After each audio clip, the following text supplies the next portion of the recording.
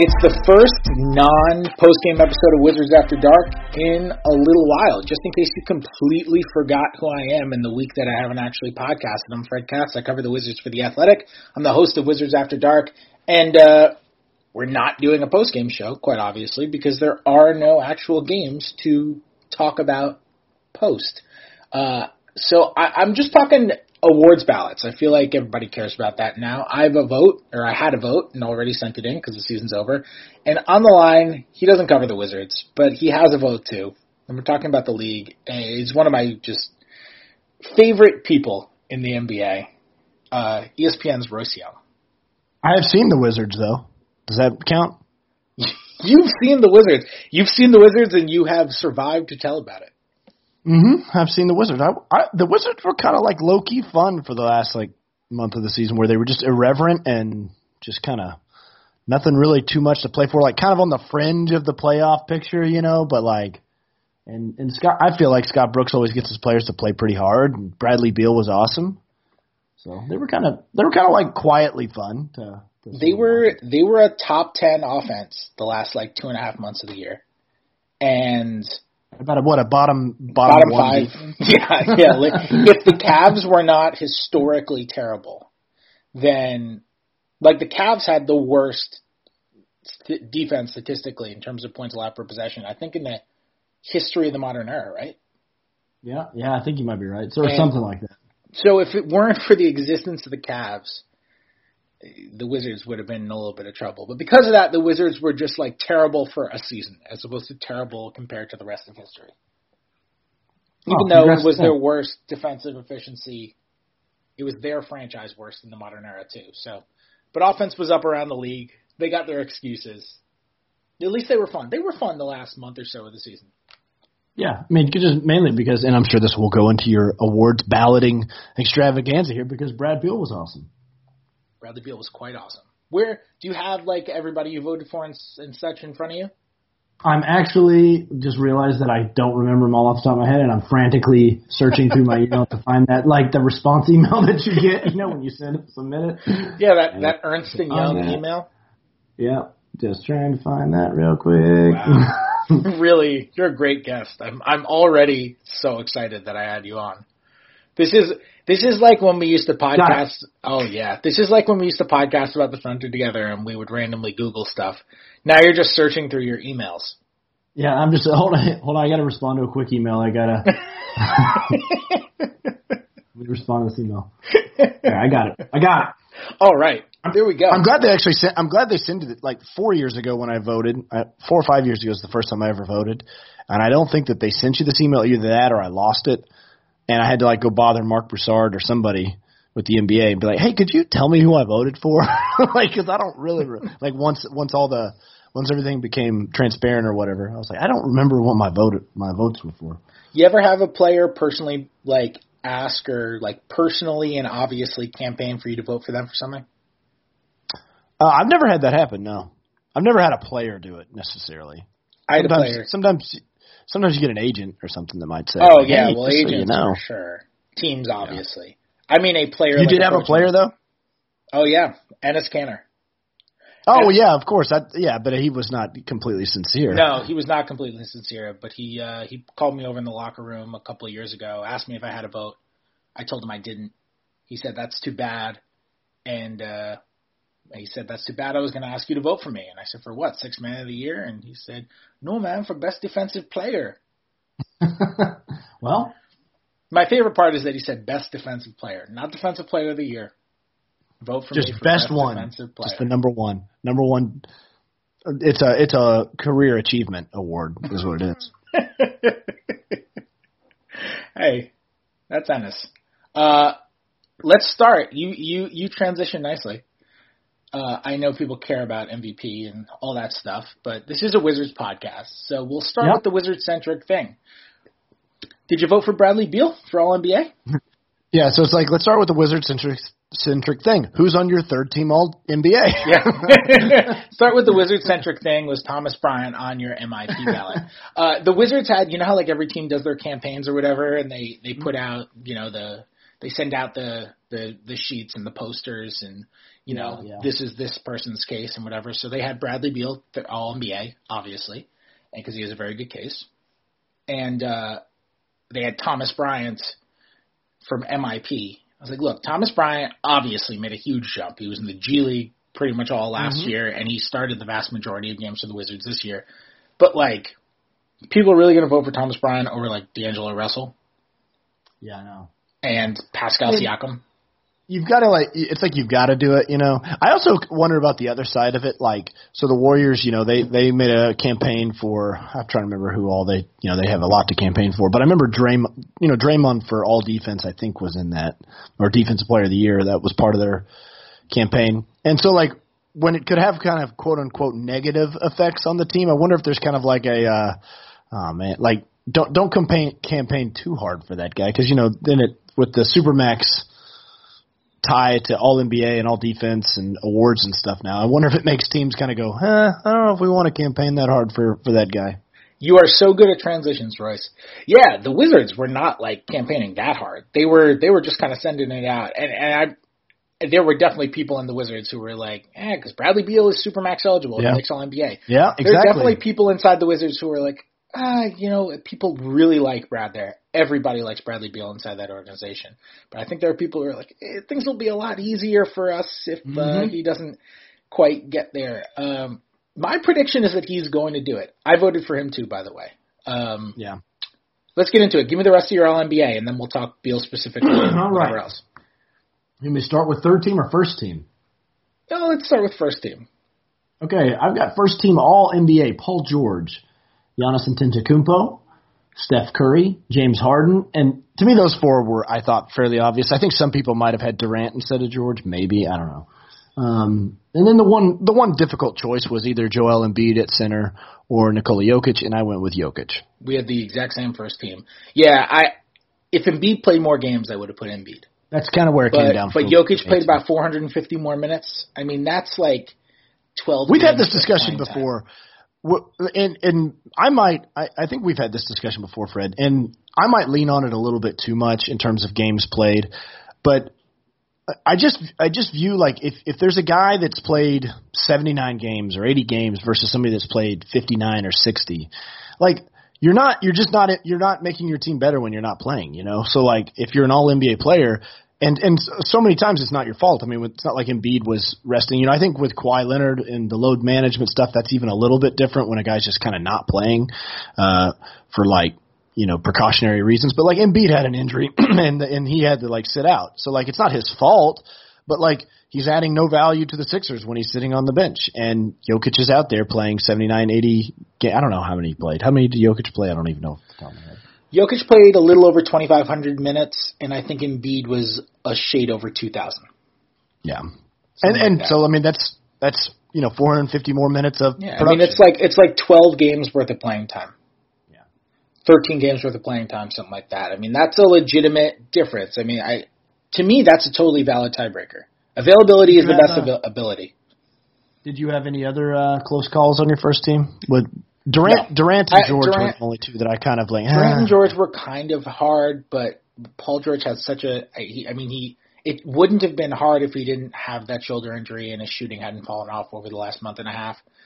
But he had such a great defensive season, and his defense didn't really. I mean, you saw it more than I did, but his defense didn't really fall off much in my estimation. And he's on my all my defensive player of the year ballot, my best defensive player ballot. And he was so great this year on both ends that I thought he narrowly edged out Durant. I had both those guys on my MVP ballot, but I put him ahead. Well, and this is not to jump ahead, but when we do talk about MVP, so I have a discrepancy versus my MVP top 5 versus my All NBA first team, and I feel once we get to MVP, I'll explain it a little bit better. But a teaser is I think a lot of people think that your first team All NBA has to completely align with your MVP ballot, but they're two different things. All NBA and MVP are different. It's most valuable player. So mine don't necessarily coincide. But my second team, I'll jump ahead. I do have Durant. I have Embiid. I have Damian Lillard. I have Kyrie Irving, and I have Blake Griffin. That was a tough one. I felt like that last forward spot was the hard choice on second team. Really, no, I don't agree. I have Blake on my third team, but I had him there. I had him there initially, and I moved it like literally last second. Yeah, to me, Kawhi is. I know his defense was down. His defense was down a tick this year, and Toronto was still super successful when he rested. I don't really have a problem with that, but Blake really, really carried Detroit. I mean, look at Detroit now that they don't have him. They're just getting waxed because they have. I've said before, Detroit doesn't have the worst guard play in the league. That belongs to like Phoenix or maybe Orlando. But the worst of any postseason team, though, right? I think that's a good. Orlando, maybe. Yeah, but I mean, DJ Augustine looks like a first-team All-NBA guy. They have the most depressing guard play though. It's just like a slog. Their guards are just like they make me sad. I feel like I need to take Xanax when I watch the Pistons without Blake. Well, because like they have like what you would think, and any given night Reggie Jackson will look fantastic, but then also any given night it's like 1 for 7, 4 points, and he just gives you so little. I mean, Blake is he's their everything. He's awesome, but with Kawhi, honestly, sometimes it just comes down to me. It's like Kawhi with Jokic and Embiid, for example, those guys are pretty close as players. And so to me, the playing time thing made a big difference to me. Mm-hmm. And it's funny that we're talking about Blake Griffin as the guy with the more playing time. But to me, it's like Kawhi is such, even with his defense down a tick this year, he's such Blake's a better facilitator. But Kawhi is just such a superior defender and scorer. And it was all season on every level that I just felt like I was going to look back on it and be like, am I really going to say that Kawhi is not as good? Didn't have as good of a season as Blake Griffin. And Blake had a great year. I mean, I had him all NBA. He had a fantastic year. I just felt like it would be wrong not to put Kawhi second. But I don't really have a problem with Blake there. Otherwise, my second team is the same. I have Lillard and Kyrie, who are pretty easy choices for me. Kawhi and KD, and then Embiid is my second team center. Yeah. Yeah, and for the games played thing, Blake played 75 games, Kawhi played 60. That was a big difference. That was probably what influenced me most. I mean, their numbers across the board are actually quite similar, and it was just hard for me to ignore with Blake. Just the incredible. Quite similar. But the incredible 3-point leap. I mean, he led the Pistons in 3-point makes. That's incredible. The way he has transformed his game is unbelievable. It's unbelievable. No like all NBA caliber player has transformed his game stylistically more than Blake Griffin in the last 10 years. Yeah. No one made it one way getting all NBA, then completely changed. That's a good point. He will make it and completely change the way he played to become all NBA again. That's kind of an interesting. I mean, that takes a wild amount of like. What am I thinking? Like, what's the way to put it? It takes a wild amount work. of self. Work, but I was thinking more self-awareness. Yeah. I mean, clearly he's a worker, but it takes an amazing amount of self-awareness. There are a lot of players who are like, no, I've been doing it all this way. I became an All-NBA player. He finished third in MVP voting in 2014. He was a great player. There are a lot of guys who say, I've been doing it this way forever. Clearly it works. Look at my resume. I don't need to change my game completely. Maybe I need to make some adjustments, but I don't need to change my game completely. He changed his game completely, and he's great. He's legitimately great. Who's your third team? Okay, so third team. I went into this exercise thinking I'm not voting LeBron for third team. It was like I wanted to personally punish LeBron for the bad season that the Lakers had, and LeBron was injured throughout a lot of it. I also felt like I wanted to deduct points from LeBron for derailing. For having some influence in derailing the Lakers season along with the Pelicans season. And so I was like, you know what? I'm not putting LeBron on it. And then you start going into it, you start looking at the numbers, you start comparing him versus other players. It's like, okay, well, LeBron has to make it. I just couldn't avoid it. Yeah, it really falls off after 6 forwards. Yeah, that's what and that's what it was. I just didn't have anybody else to put there. I mean, I had LeBron, Kawhi, I had Brad Beal, I had Russell Westbrook, and I had Karl Towns. Okay. We had a little discrepancy here. So I went Westbrook, Beal, Blake, LeBron, and I went Rudy Gobert. Mm. Now, Towns was forward eligible, but there was no chance I was putting Towns at forward, for the record. Right. Basketball Reference estimate, you know, Basketball Reference does the positional estimations, the percentage of your minutes you play in each position. You know how many, what percentage of his minutes Karl Towns played at power 11%. Forward? Basketball Reference estimates that Karl Towns played 0% of his minutes at forward this year. 0%. He played, I mean, I was like, I never see him play forward. They play him in the dunker spot. He only guards centers. I went to double check because I was like, if I'm going to hold this against him, not put him on as a forward, I really need to be able to back it up. He played 21 minutes all season next to Gorgui Dieng. If they considered him at all a forward, he would have played next to him at some point in lineups, more than 21 total minutes. Karl Towns is not a forward. It's cheating and manipulating a loophole in the system. Like it may not violate the rules that the NBA is imposing, but it violates the spirit of the rules. To me, with Townsend and Gobert, it just came down to, and Towns is great. He was so great in the end of the year, but a lot of those massive scoring nights were just coming in games that didn't really matter. Yeah, there wasn't really any pressure on. He was not that good for the first month of the season, and that doesn't make him not a great player. He is a great player, but it's a season-long award, and I think sometimes, like with Harden, people talk about how he led the Rockets back from 11-14 start, and that's great. He had an unbelievable, historically unbelievable season, but it's not like he was hurt for 25 games. He came back there 11-14, he led them. He was there when they got to the 11-14 start. Like it's a full season award to me. And on top of that, I think Gobert is better at defense than Towns is at offense. I think Towns is the best offensive big in the league. But if you have Karl Towns, you are not guaranteed a top 5 defense.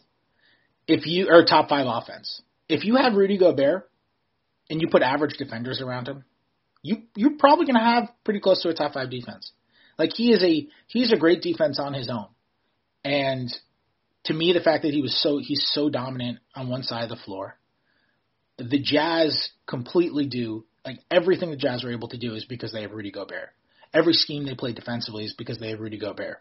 The fact that I'm able to look at Joe Ingles and think that he's so awesome is because he has Rudy Gobert behind him, so he's able to kind of pull these defensive tricks that makes it okay because he's funneling guys to Rudy Gobert and not to some center who can't help him the way that Gobert can. Mm-hmm. So I wanted to reward that for Gobert.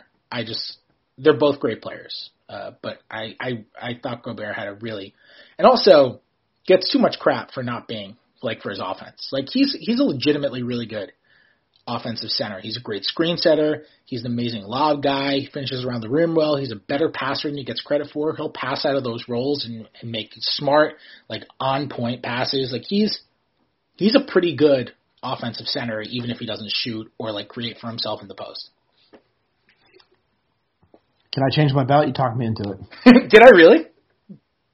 Yeah, I mean, I wasn't like that strong on Towns. I mean, I really wasn't, but I probably fell victim a little bit just to the statistical siren Towns song. Towns is awesome. Towns' stats look really good. He's ridiculous. He's the best offensive big man in the NBA. It's a hard thing when you're voting. I mean, I think that everybody needs to understand that. It's because you want to be consistent. That's my whole thing. I want to always try to be consistent with my logic on where I'm voting for people. And so, you take little things that you apply, and sometimes it's about team success, but then it's like, so then you get to somebody like Bradley Beal, and I think his case is kind of comparable to Towns, right? Mm-hmm. And that, the team wasn't very good. They didn't win a whole lot. They were individually great. And so it's like, well, am I going to knock one guy against the other guy? And what do the other candidates look like? So it's a hard thing in terms of picking where you want to fall on a guy. Yeah, let's talk Beal. Why'd you vote for Beal? Who were the other people in the conversation for you? I mean, there really wasn't a whole lot of great other options, and I think that's, and I don't mean that to take away anything from voting for Brad Beal there, but I mean, the main reason I voted for Beal, I think, is really, it kind of comes down to just how he handled the last 2 months of the season. You probably know it off the top of your head a little bit better than I do, Fred. But like, what were Beal's numbers post All-Star break? I don't even know what they were off the top of my head. But it was something like 29, 7, and 7 on really high efficiency. Right. I mean, and that's also with the situation the Wizards were in, that like every team is selling out to basically stop Brad Beal on every single night. I mean, that every defensive game plan was trying to take the ball out of his hands. I think the other candidates, you could have gone with Ben Simmons maybe. I think he was a candidate for that spot. You could have gone with D'Angelo Russell. He was a candidate for that spot. Kemba Walker was probably in that mix. I think that who else am I?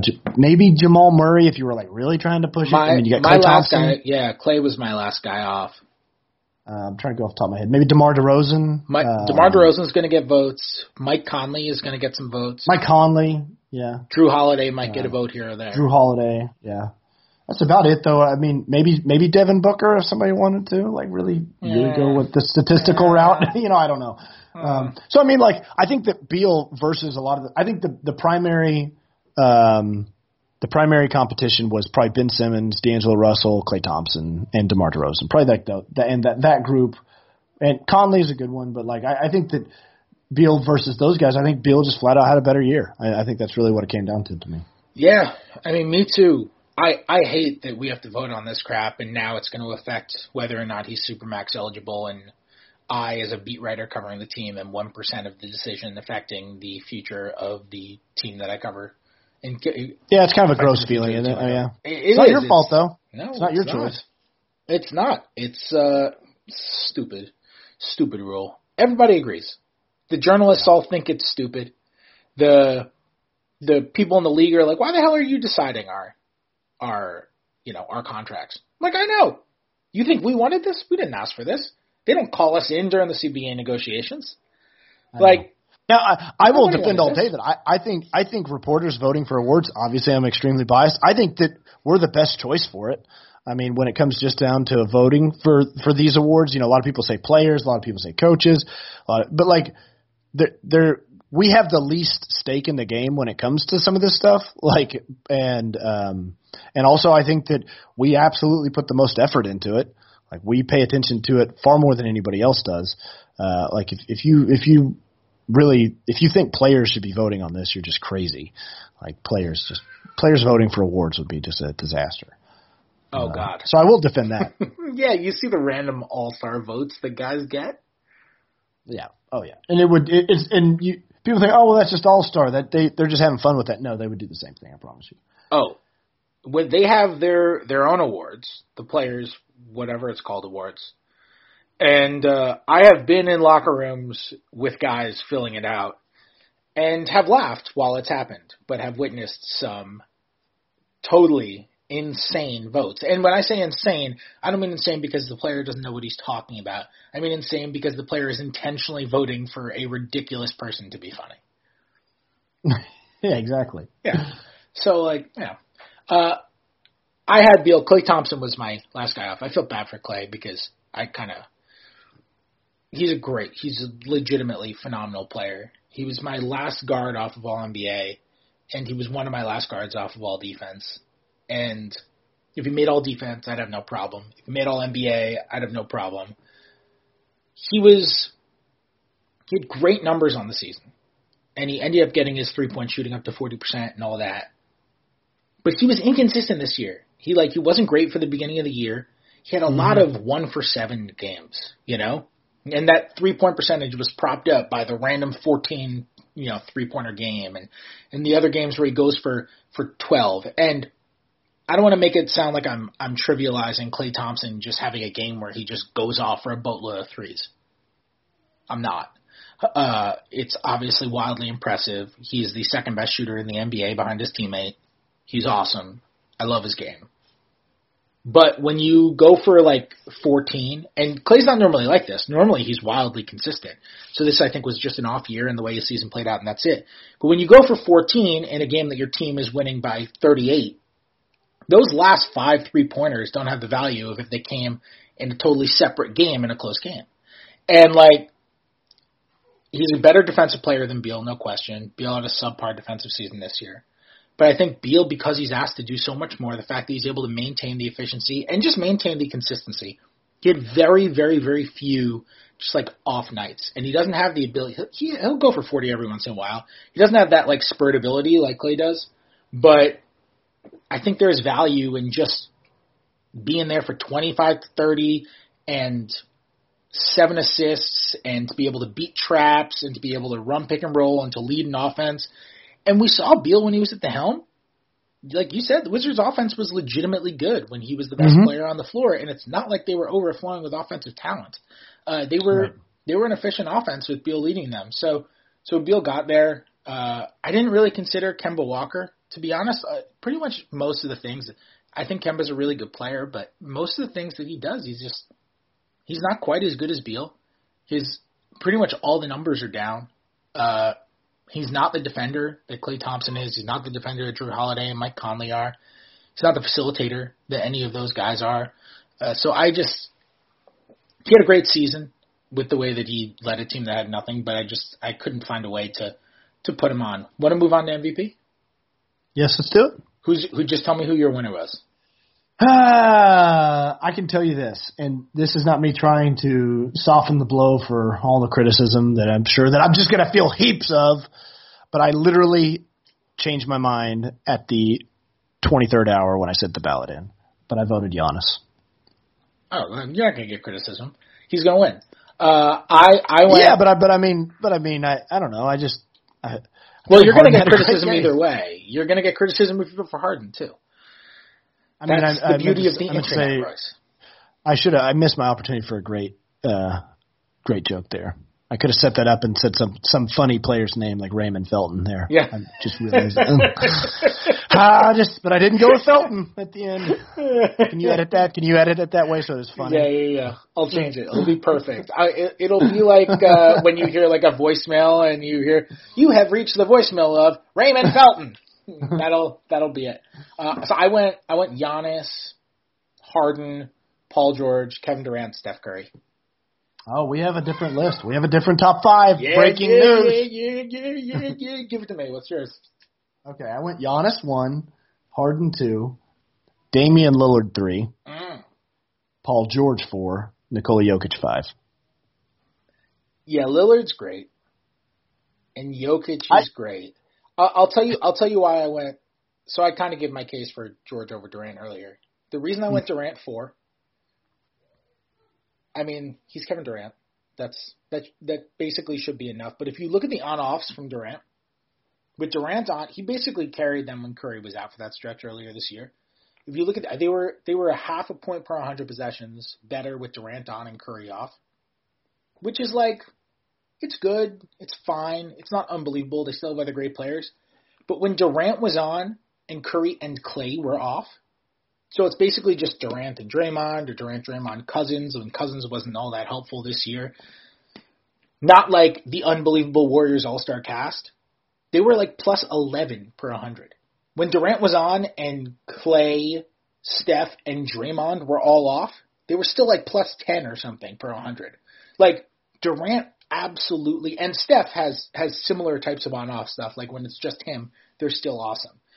Mm-hmm. Durant was so good this year, which is, I mean, I shouldn't say this year, it's always like this, but he's still so good that, like, if you have Kevin Durant, you are basically going to be awesome.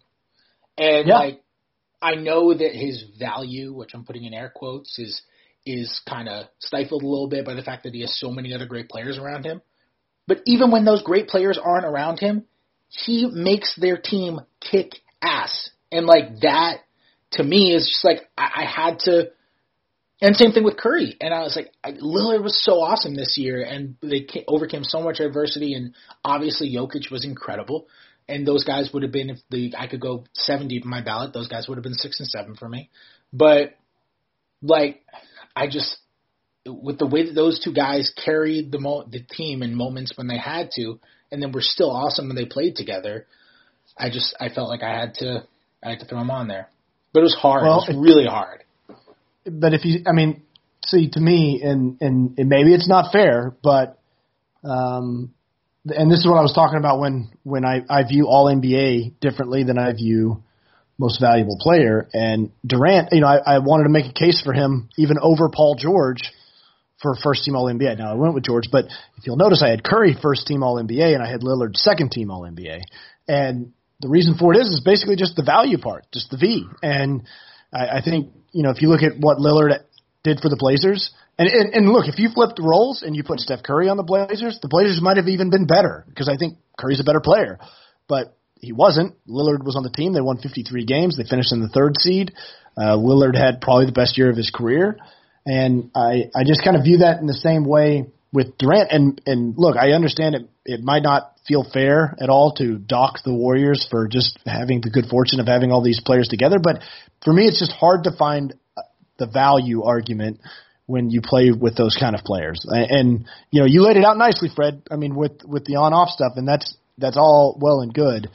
But I think and I really hate reducing the MVP discussion to take that guy off this team and where are they at? You do that to just about anybody. And heck, take Devin Booker off the Suns and they win one game. So is he worth 20 wins and does that make him a most valuable player candidate? I don't think that's the best way to always make the argument, but I think sometimes in comparing in these situations where you don't have the luxury of 3 or 4 other all-stars around you, comparing somebody like Damian Lillard or Jokic, those guys were kind of the singular forces that drove their teams to the top of the Western Conference, and so that's why I leaned on them. Give me 40 seconds on why you did Giannis over Harden. It really came down to just the dominance of the Bucks, and I think that with the amount of double-digit wins that they had, their net rating. And this is a discussion I had with Brian Windhorst on the Hoop Collective, that you're weighing James Harden's importance in mega moments and crunch time and clutch spots versus the fact that Giannis was never in them because his team was so dominant and so good. And so, what do you prioritize there? And could Giannis have averaged 35 a game if he had played more fourth quarters? Maybe, that's really just kind of what swung it. And this is really elementary. I'm about to hit 40 seconds. This is really, really probably unfair and irrational, Fred, and I recognize that. But the Rockets finished 4th, and they were the last night of the season away from finishing 2nd. And I think if the Rockets had finished 2nd in the West, I probably would have went with Harden. But they finished 4th, and the Bucks were a dominant number 1 seed in the East. So there's a Daryl Morey quote, which I'm going to butcher, so I'm just going to say I'm paraphrasing it, which is a good reason to vote for Giannis over Harden, ironically. This was from years ago. Is this from 2016, I assume, the 2016 MVP race? I don't remember if it was – I don't think it was in relation to MVP at all. Okay. It was great teams don't win close games. Great teams avoid close games. Right. Which is basically what you're playing. But I love that. I mean, that's not exactly what the quote is. It's something else word for word, but that's about what it was. And I love that that's the concept that you're invoking for this, because I love that. I think it's so well put, and it's such a smart thing to say. I love that quote. I think it's just great to reference, and I love that we're referencing it in something against Harden when Morey rightfully campaigned. If you go back and look at a lot of the points that they made for Harden over Westbrook in 2016, they don't look so great right now when they're trying to make those same points about Harden over Giannis. That's true. I mean, for me, it was kind of similar with my Paul George over KD thing. God, Giannis was my 3rd guy for Defensive Player of the Year. He had an unbelievable defensive season, and I do think Harden is a better defender than people say. I agree. I totally agree. But he is so many leaps and bounds behind Giannis. And it was funny, at first I was trying to kind of justify voting for Giannis by saying, well, the Rockets basically play a specific defensive strategy because of Harden's defensive limitations. They have to switch everything because Harden is just going to butcher stuff otherwise. And so they switch a lot because of that. And it's if a player like that is causing a limitation, a legitimate limitation in your scheme, and to where you have to put in a new scheme, maybe that's the reason not to vote. And then I was like, oh wait, the Bucks had to go out and get all these really specific players to put around Giannis because he can't shoot. So it's the exact same thing on the other side.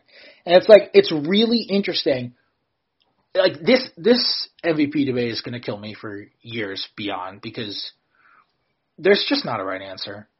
They're so freaking good. They're both so good. Like, you want to vote for Harden? Great.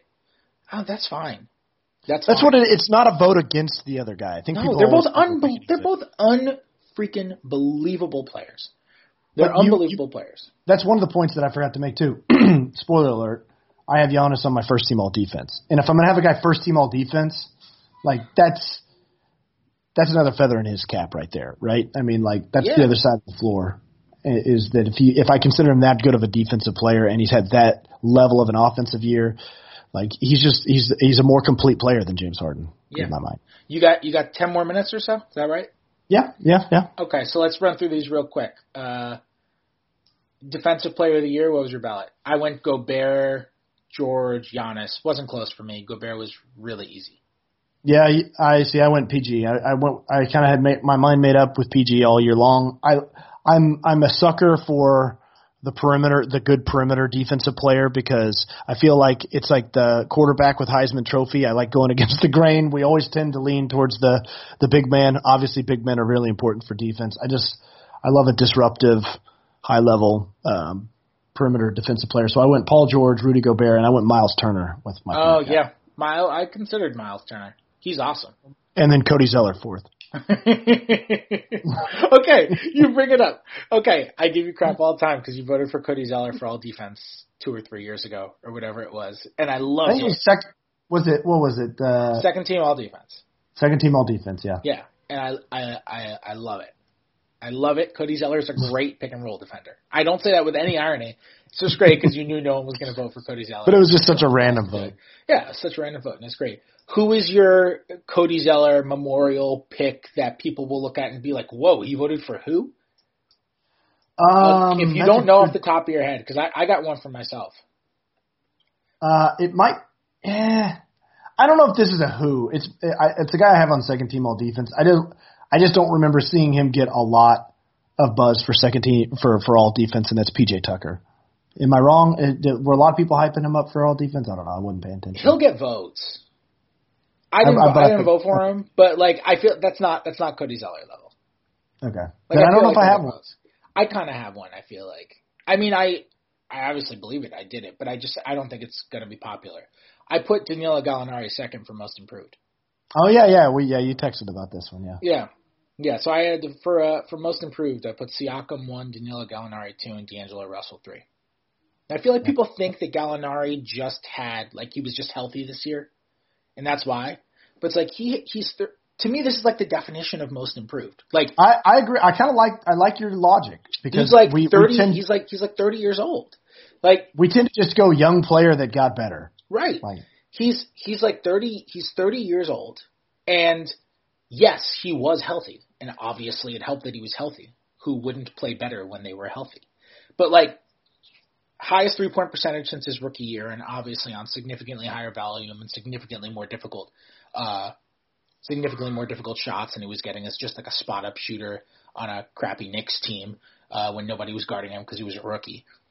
Most points per 36 by far of his career. Most rebounds per 36 of his career. Most assists per 36 of his career. I believe highest rebound rate.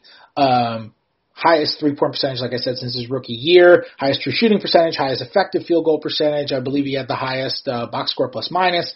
Like, you look at these, he was the best player on a 48-win playoff team, which had about 18 different iterations of itself. And yes, he was still the best player on that team when Tobias Harris was there. Maybe Tobias Harris is the better overall player, but Gallinari was having the better season.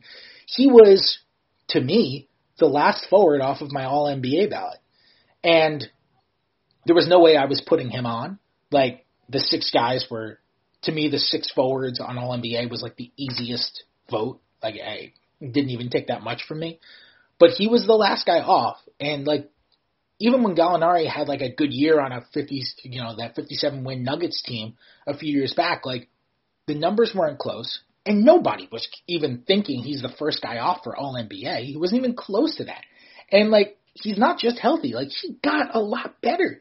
And no one's going to vote for him. There's no buzz. And I didn't vote for him to win. I voted for Siakam to win for every obvious reason. But, like, he improved crap ton. And I don't know, maybe he just had a great year. But it was more, this to me was more than just like he made a lot of shots, so he looked good. He was just a lot better than he's ever been this year. So that's my crazy one. Who'd you go Rookie of the Year? Your boy Trae Young? I did. Maybe I know that's not going to be a popular vote. I'm sure Luka is going to run away with the award, but I feel like it was a deserved vote. I understand that Luka got off to a massive head start, and Trae's first month and a half was just like horrifically bad. But Trae was great when it mattered. The Mavs finished the season pretty terribly. They lost 11 in a row at one point. And I saw Trae as rising while not that Luka was falling off, but Luka had basically the same type of month that Trae did. We just kind of didn't pay as much attention to it. And Luka's came, I think, in March. I think Luka played really poorly in March or maybe February. Yeah, it was March. And Trae was terrific. I mean, like, I think that I saw the number, hopefully I don't get this completely wrong, but Trae averaged 25 points a game after the All-Star break, and the only other rookie to do that, I think, was Michael Jordan. And so, like, I think that was enough for me to justify my bias. I'll put it that way. Trae Young is really, really good. All good points. I went with Luka. Because I think number 3. That's really the question. Jaren Jackson. Okay. I went Jaren Jackson. I went with Ayton third. Yeah. Ayton had a good rookie year. Ayton did have a good rookie year. I guess maybe my Cody Zeller pick might be not having Ayton on my first team all rookie. Ooh, wow. Yeah, that might be my one. I feel like that's not going to be popular. If a rookie who averages 16 and 10, you don't have him on first team. My first team was Luka, Trae Young, Jaren Jackson, Marvin Bagley, and SGA. Okay, wow, that's interesting. We're a little different. I've got Trae Young, Luka, Ayton, Colin Sexton, and Marvin Bagley. Yeah, I considered Sexton. Sexton had a really good last month and a half. Sexton was great for a month and a half. I thought SGA was better all around. And I didn't do it because he's on a winning team.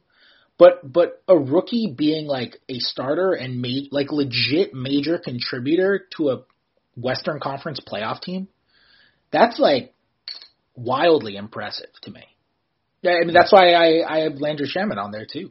You do? That's man. I considered him second team. I considered him for second team. All rookie is always kind of weird. Yeah, I think that those ballots can kind of get a little bit weird, but everyone differs on second team all rookie. You're also probably there had to be some bias there, right?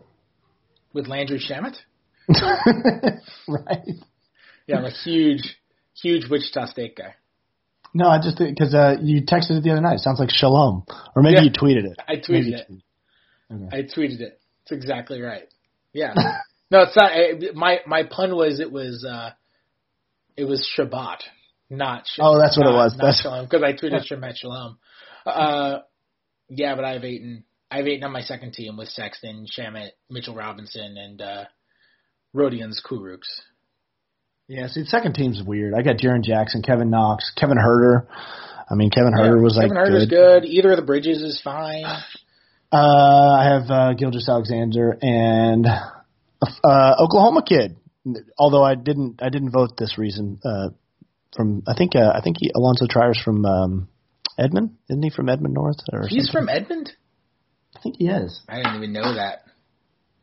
I didn't vote for him for that reason. I always see his name, and I wish his name was pronounced Trier. Wouldn't that be cooler? It would. I remember seeing his name. Where did he go to college? I'm looking him up right now. Arizona. Arizona. That's right. Okay. I think he's from Oklahoma and so yeah. He transferred to Montrose. Oh, he went to where Kevin Durant went. So he went to Montrose his junior year, but he transferred out of Oklahoma City, the Tulsa area. I didn't even realize that. Before, because I know you only have a couple minutes left, just give me the 3 you voted for Coach of the Year. I went with Doc Rivers 1. Tough choice. I mean, so hard, impossible, actually, legitimately impossible. I mean, there's 5 great candidates. I thought there were there could have been 7.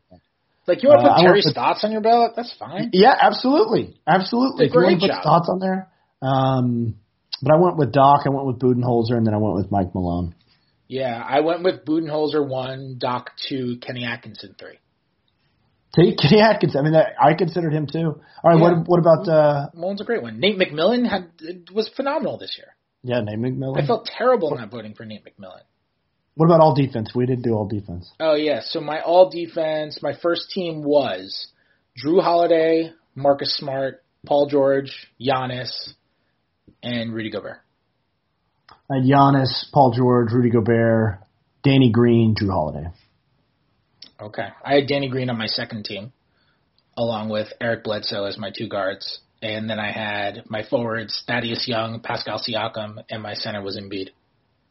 That's a little different. I've got Josh Richardson, Patrick Beverly, Draymond Green, PJ Tucker, Miles Turner. Considered. I didn't want to vote all for those Draymond. guys. Draymond had such a down year, but like his down year was still pretty darn good. So. Yeah, Draymond I really considered. Josh I didn't want to Richardson. punish him for a down year.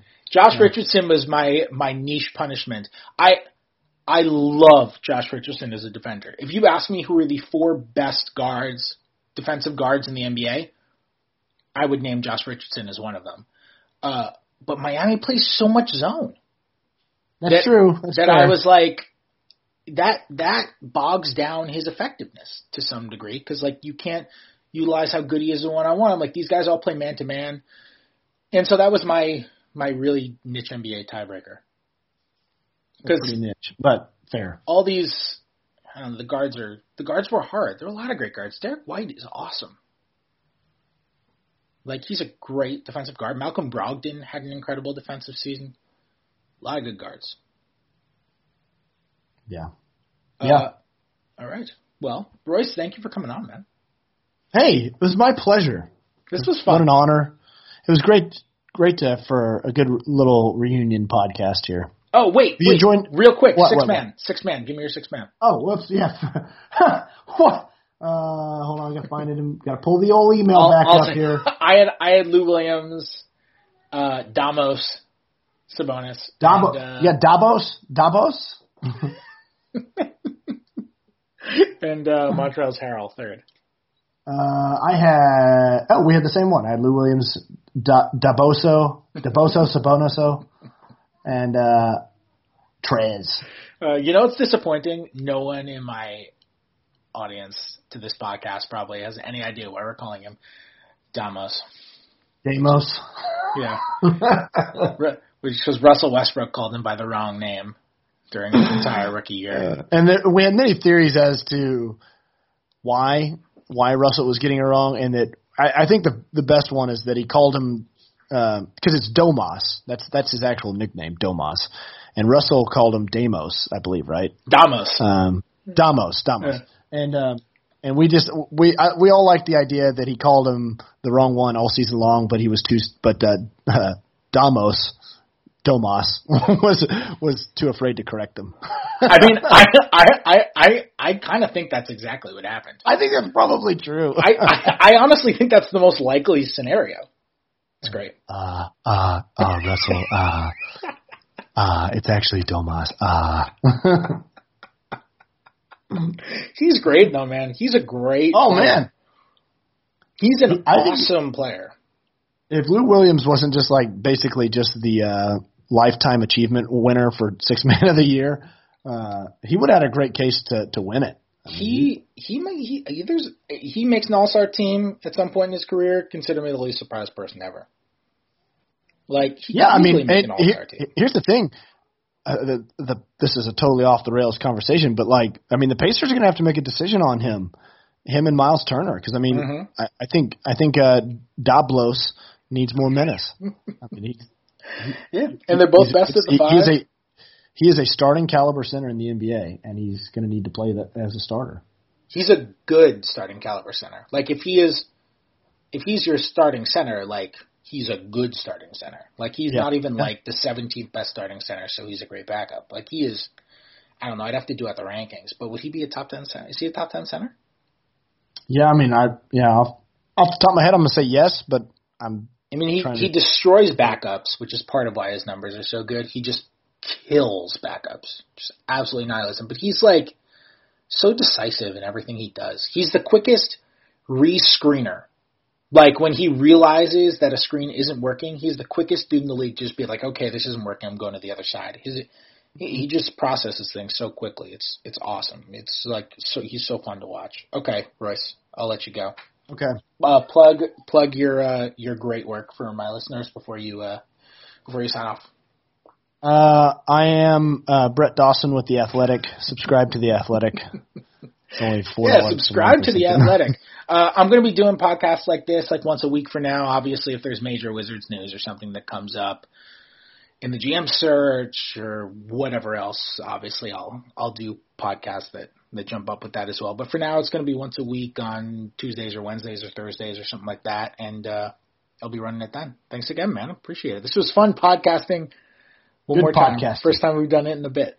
All right. I'll be back sometime next week. I'll talk to you guys.